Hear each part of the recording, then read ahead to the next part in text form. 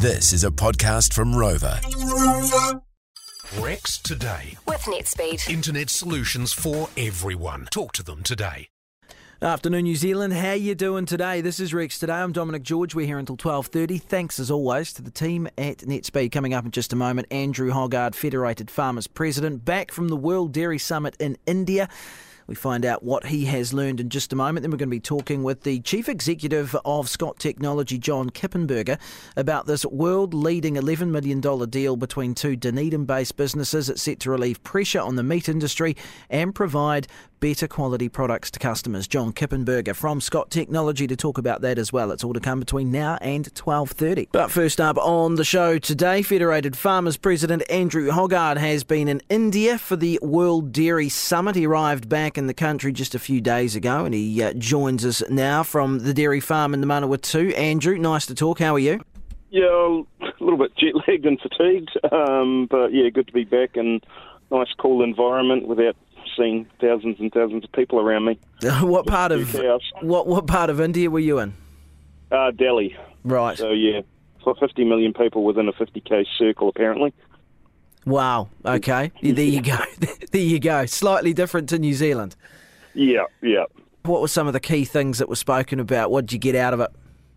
I guess there was very much a strong focus on India at this summit, and so a key thing for them is they've got very big, ambitious growth targets. They've been growing at 6% a year, and they intend to keep growing at 6% a year. And I guess that hearing all of that and what they're intending to grow by just sort of made me think, about back here in New Zealand, and all the pushes seem to be for us to decrease production, and yet, places like India, it's full steam ahead. They've got 10 times the footprint per kilo of milk than us, and you've got to wonder, that 6% increase per year, that's probably the equivalent of our entire cattle emissions in terms of emissions. And it just sort of made me think about what it is we're doing back here in New Zealand.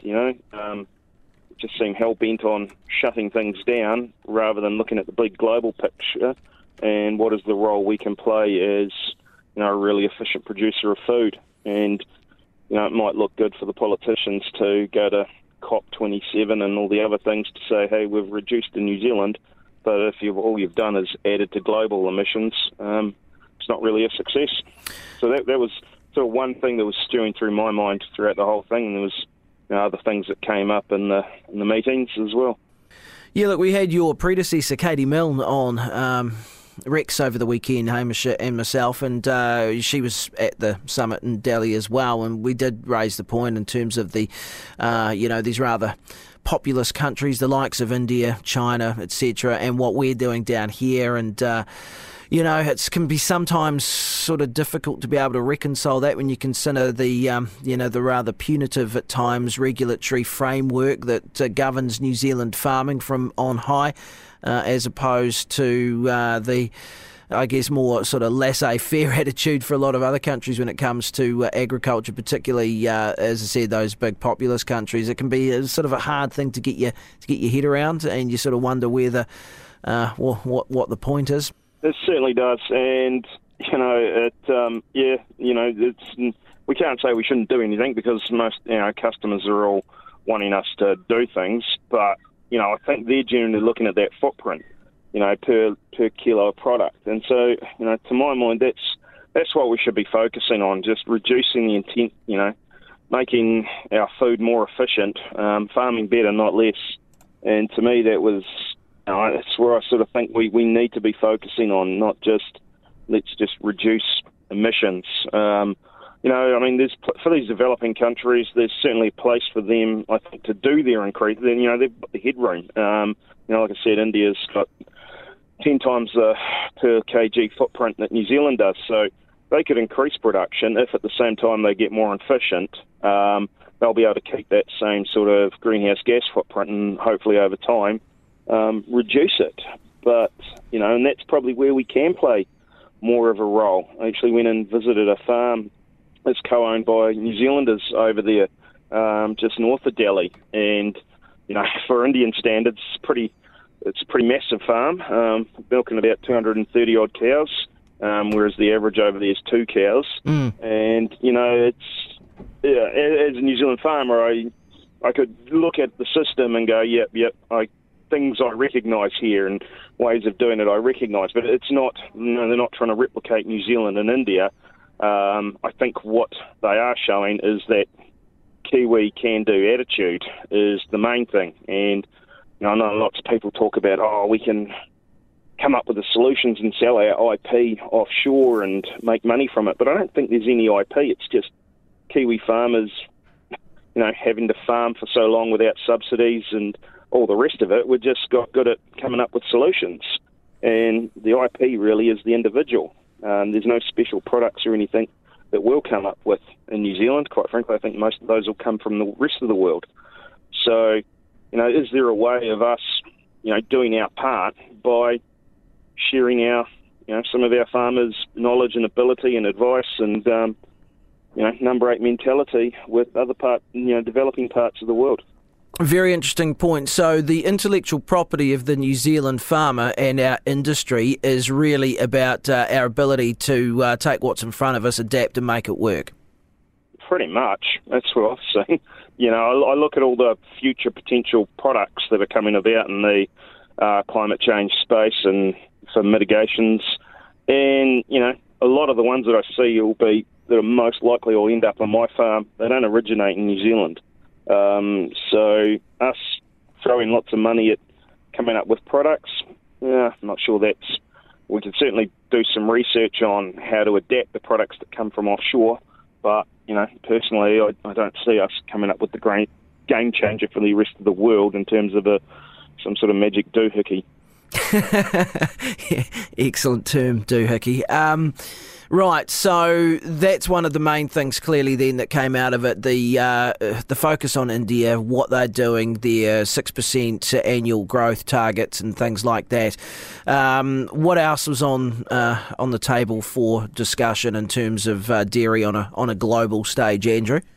Yeah, well, one of the things certainly in the business meetings we had before the main conference was just hearing from other parts of the world and how tough it is, quite frankly, for a lot of them in terms of energy prices and fertiliser. We've got the high fert prices and the high fuel prices here in New Zealand, but we don't have the same high energy prices or the same feed costs because, predominantly grass-fed. And, parts of Europe, most of Europe, it sounded like we're really, really struggling. And, I heard of, I think it was in Germany, someone was saying that potentially there's a whole bunch of cheese plants that they're just going to shut down because they just can't afford to pay the power bills. I've heard that, yeah.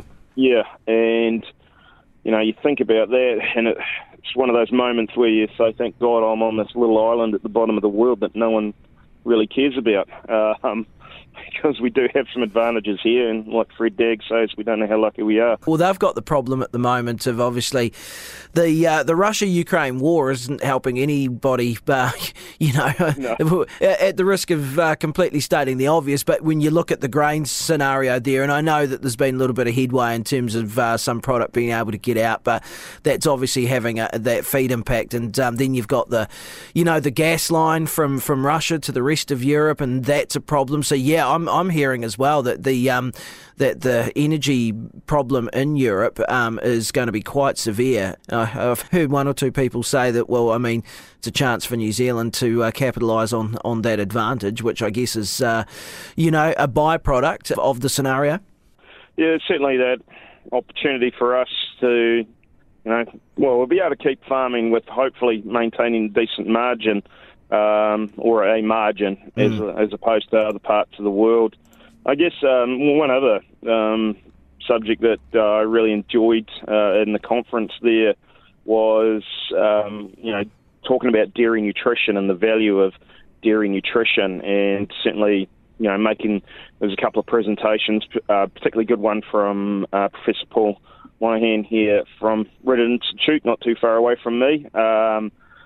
doing the comparisons against plant-based beverages and talking about, it's not just about calories, it's about the amino acids and the nutrients and the vitamins that are all in there, and just showing how valuable dairy is in terms of global nutrition, in terms of delivering, those vitamins and those essential nutrients that a global population needs.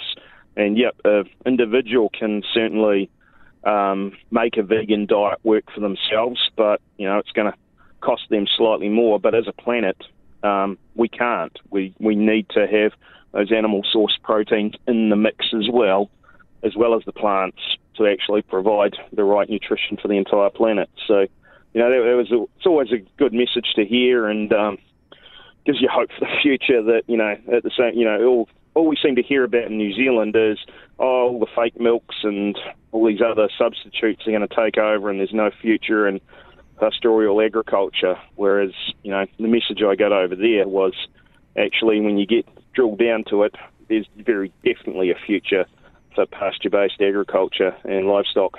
Yeah, I think that's a really good point you raise, and I'm glad you picked up on that, because you're right, there is a big concerted public relations drive from alternative proteins, and whether it be meat or milk.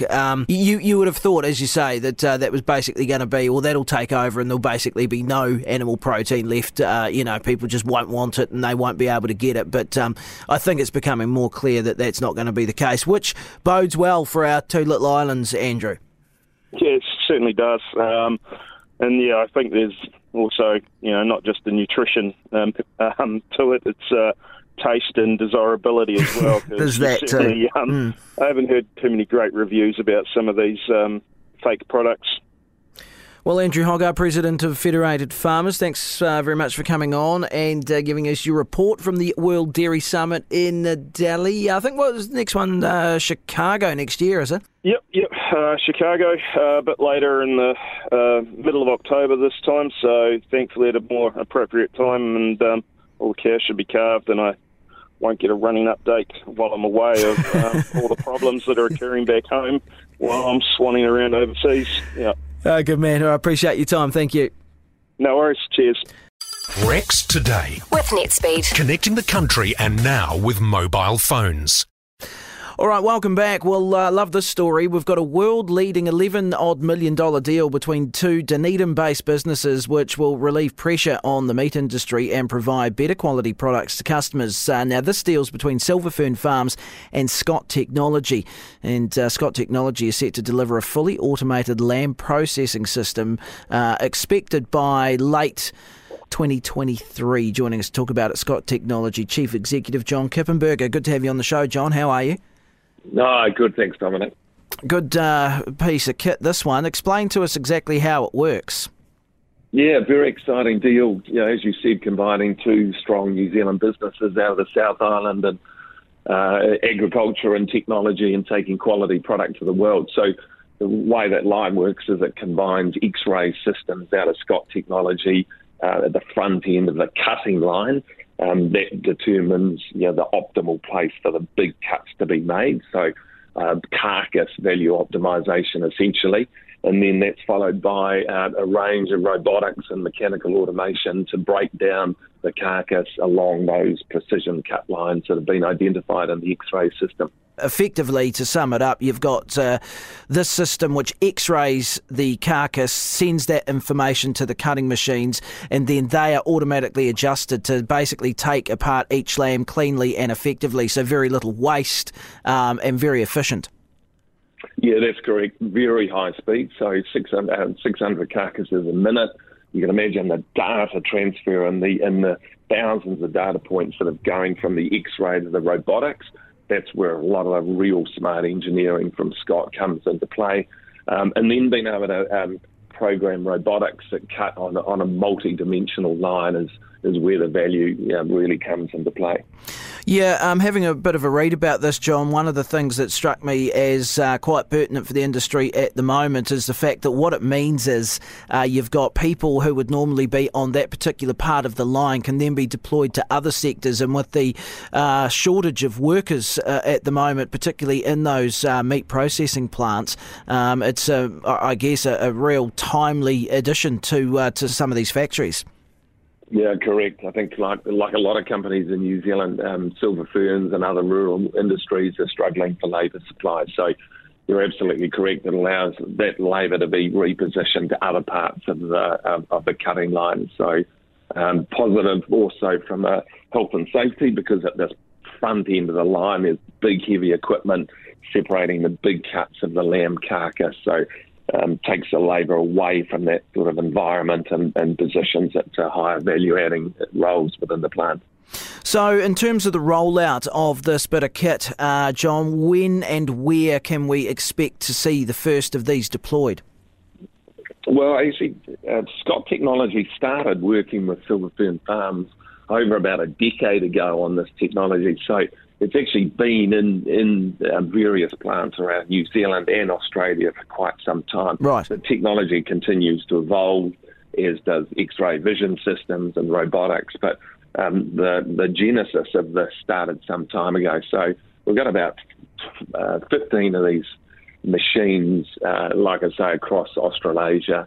And this is another one. It's an important step forward in the relationship with Silver Fern Farms that, as I said, has gone on for a long time. And good to see this big company continuing to invest in world-leading technology. There is one going into the South Otago plant soon?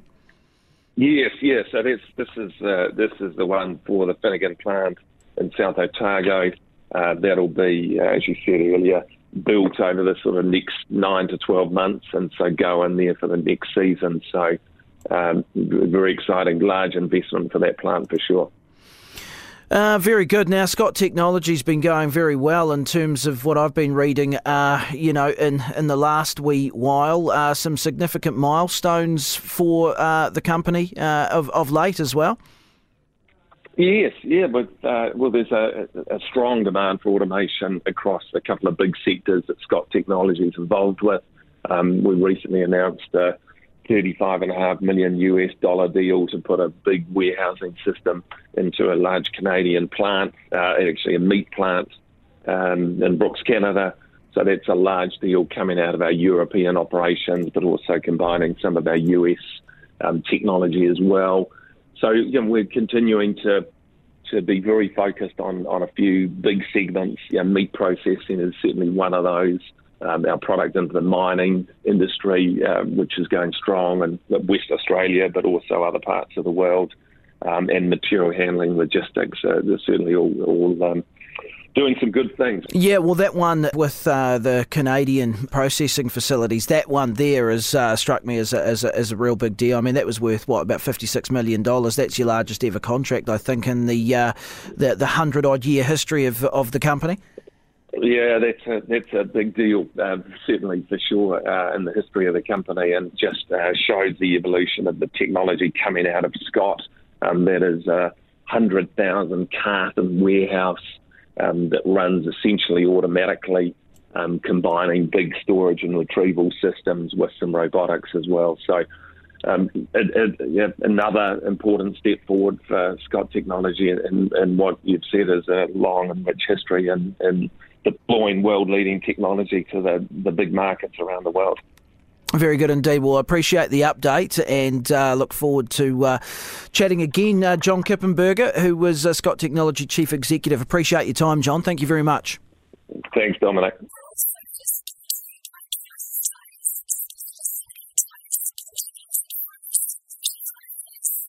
Couple of things to finish off with today. I see that the government's taken a step towards protecting the country's most productive land from urban development. So this was released yesterday. It's the National Policy Statement for Highly Productive Land, and it aims to ensure that land like this can be used for growing vegetables, fruit and other produce. Councils, though, will need to identify, map and manage productive land to protect it from inappropriate use and development, but they still can make it available for urban housing if there is no alternative or if certain tests are met. So the reaction to that, I see some people are saying that there's a wee bit of concern that it's going to take around 3 years to really implement, and it of course relies heavily on coordination between various authorities. Set to come into effect 17th October this year, but any land already marked for subdivision will still go ahead. The other thing to talk about today is I see that the latest Beef and Lamb New Zealand stock number survey,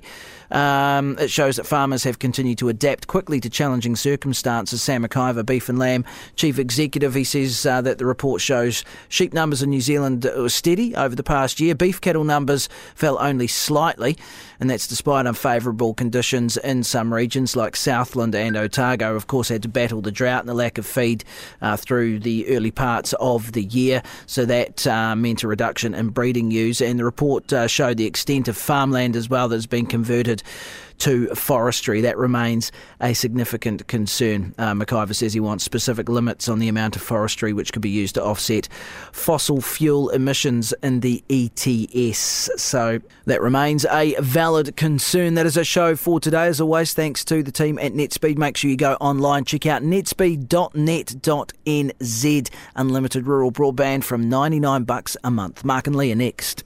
Rex Today. With NetSpeed. Internet till the cows come home.